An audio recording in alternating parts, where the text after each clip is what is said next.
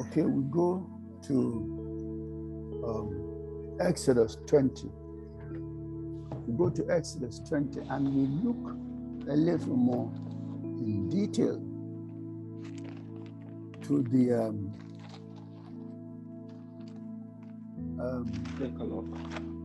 yes, particularly the second half of it. The second half of it.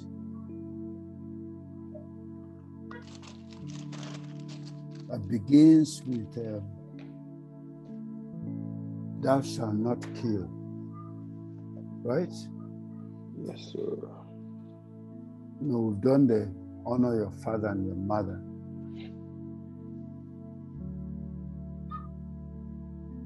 You shall not kill or you shall not murder. Okay, I want to take the liberty of some commentaries to broaden the scope of what some of these things mean. So goes one commentary that says, all actions by which the lives of our fellow, in other words, what is this murder that is being prohibited? All actions by which the lives of our fellow men and women may be abridged or shortened. All wars for extending empire or commerce, you know, all these people that, you know, particularly some of these wars that you hear, then when you hear the background, you know, that they wanted to build pipeline, that they wanted some, and you realize that this is murder. All wars for extending empire and commerce, all sanguinary laws by the operation of which the lives of men may be taken away for offenses of comparatively trifling demerit. Okay?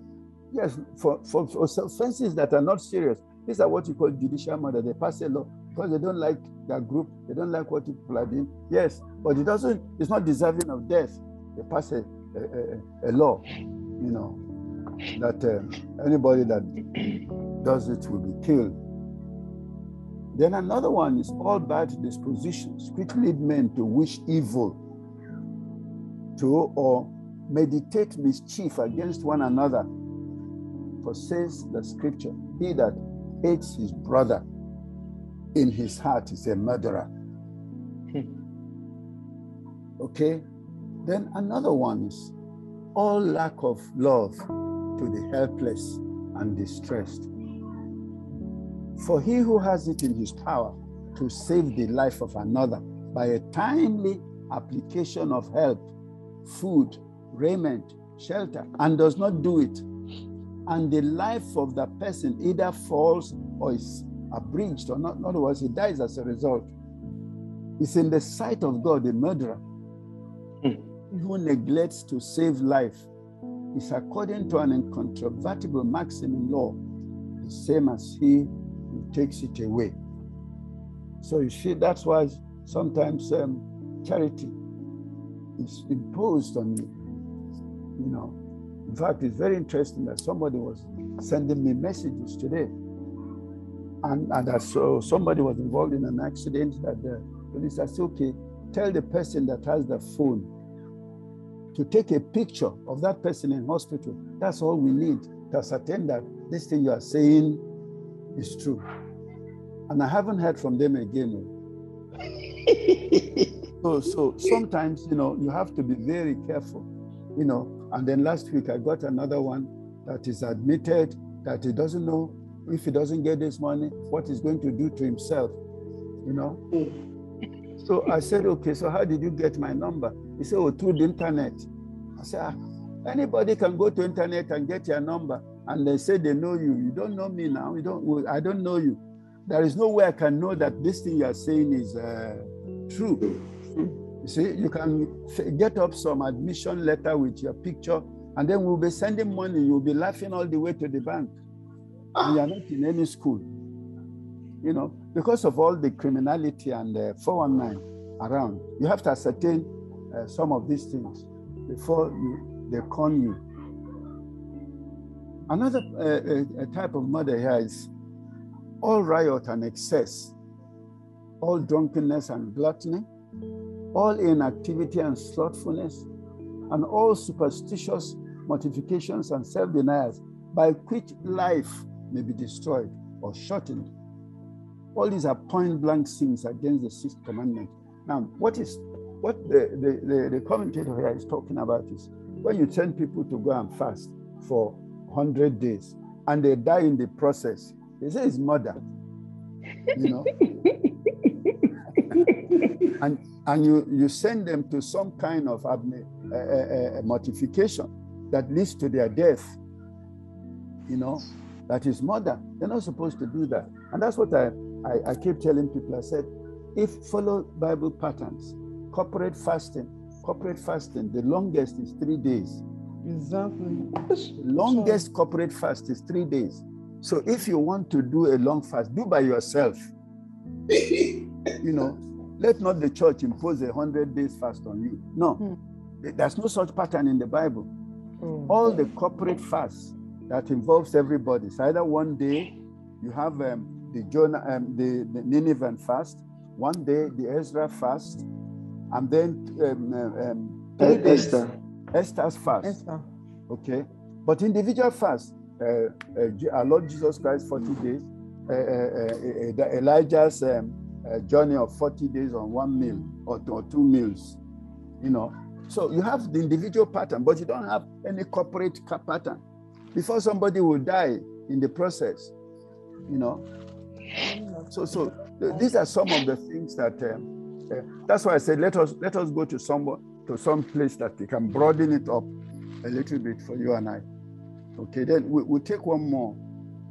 You shall not commit adultery. That's the second one, right?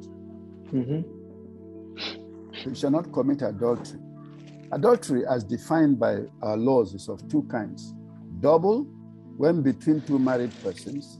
Single, when one of the parties is married and the other single. One principal part of the criminality of adultery consists in its injustice. Number 1, it robs a man of his right by taking from him the affection of his wife.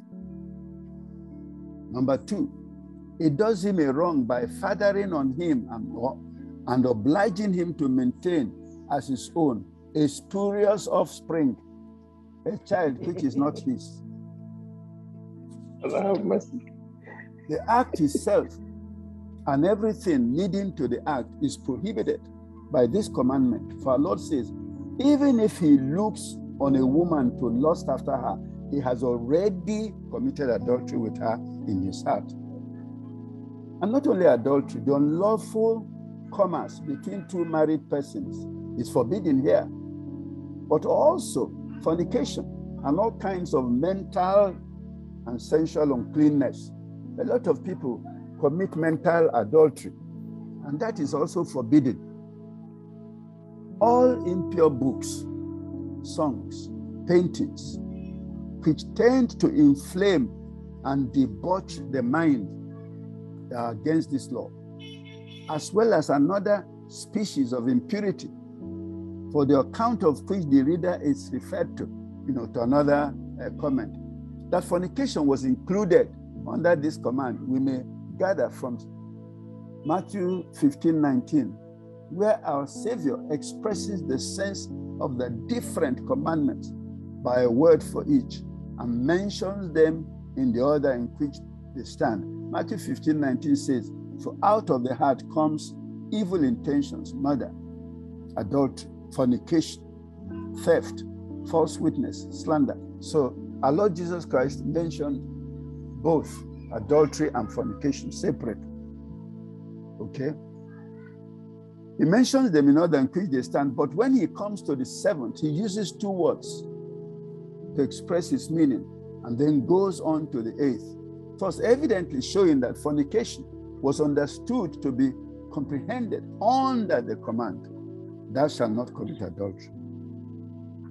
As to the word adultery, it has probably been derived from the words ad alterius turum, to another's bed. So that's why Hebrews 13:14 says, marriage is honorable in all things, and the bed undefiled. For whoremongers God will judge. So they said the word means ad alterius turum. That is going to another's bed. This is the Latin. For it is going to the bed of another man that constitutes the act and the crime. Spiritual adultery also means idolatry in the worship of God. So we see that the dimensions of this, and it is for you and I to truly meditate on this and ask the Holy Spirit, particularly the mental dimensions, of this commandment, and pornography, particularly people who are trapped in pornography. A young man asked me once, is it okay for couples to use pornography to improve their sexual life? I said, no, it's not okay. It is not okay, because from that one you will go to another and go to this thing. The thing is a demon. It will trap you there, and by the time you know where you are always in pornographic channels. You know, so you know, people need to be careful about their soul, so that you don't start struggling with things that you didn't need to struggle, but because you know all these things that they say, you click, and they click, you are trapped. And then tomorrow you come back and click. You know, they say there's a threshold in all these seductions. That's a threshold. So draw that line. Don't click. If you cross it, you don't know what will happen to you. It's important that you and I face all this and carefully, because the greatest power of spiritual life is inner purity. That's why Jesus said, blessed are the pure in heart, they will see God. And all these exposures, they lead to pollution. And you see, you put them in to take it out. I was telling somebody, I said, if you watch all these seductive movies, okay, and then you kneel down to pray, you will see those people dancing in your brain. I said, okay, now you watch one movie, but for 1 month, you are still struggling to get rid of the imageries. Every time you kneel down, they'll be dancing in front of you. So it's better not to cross those thresholds, you know, than to cross them and be struggling with it. And that's why, you know, you keep telling young people, switch off. There's no thing that they define here. Switch off. You know, switch off. May God help us. Amen. Amen.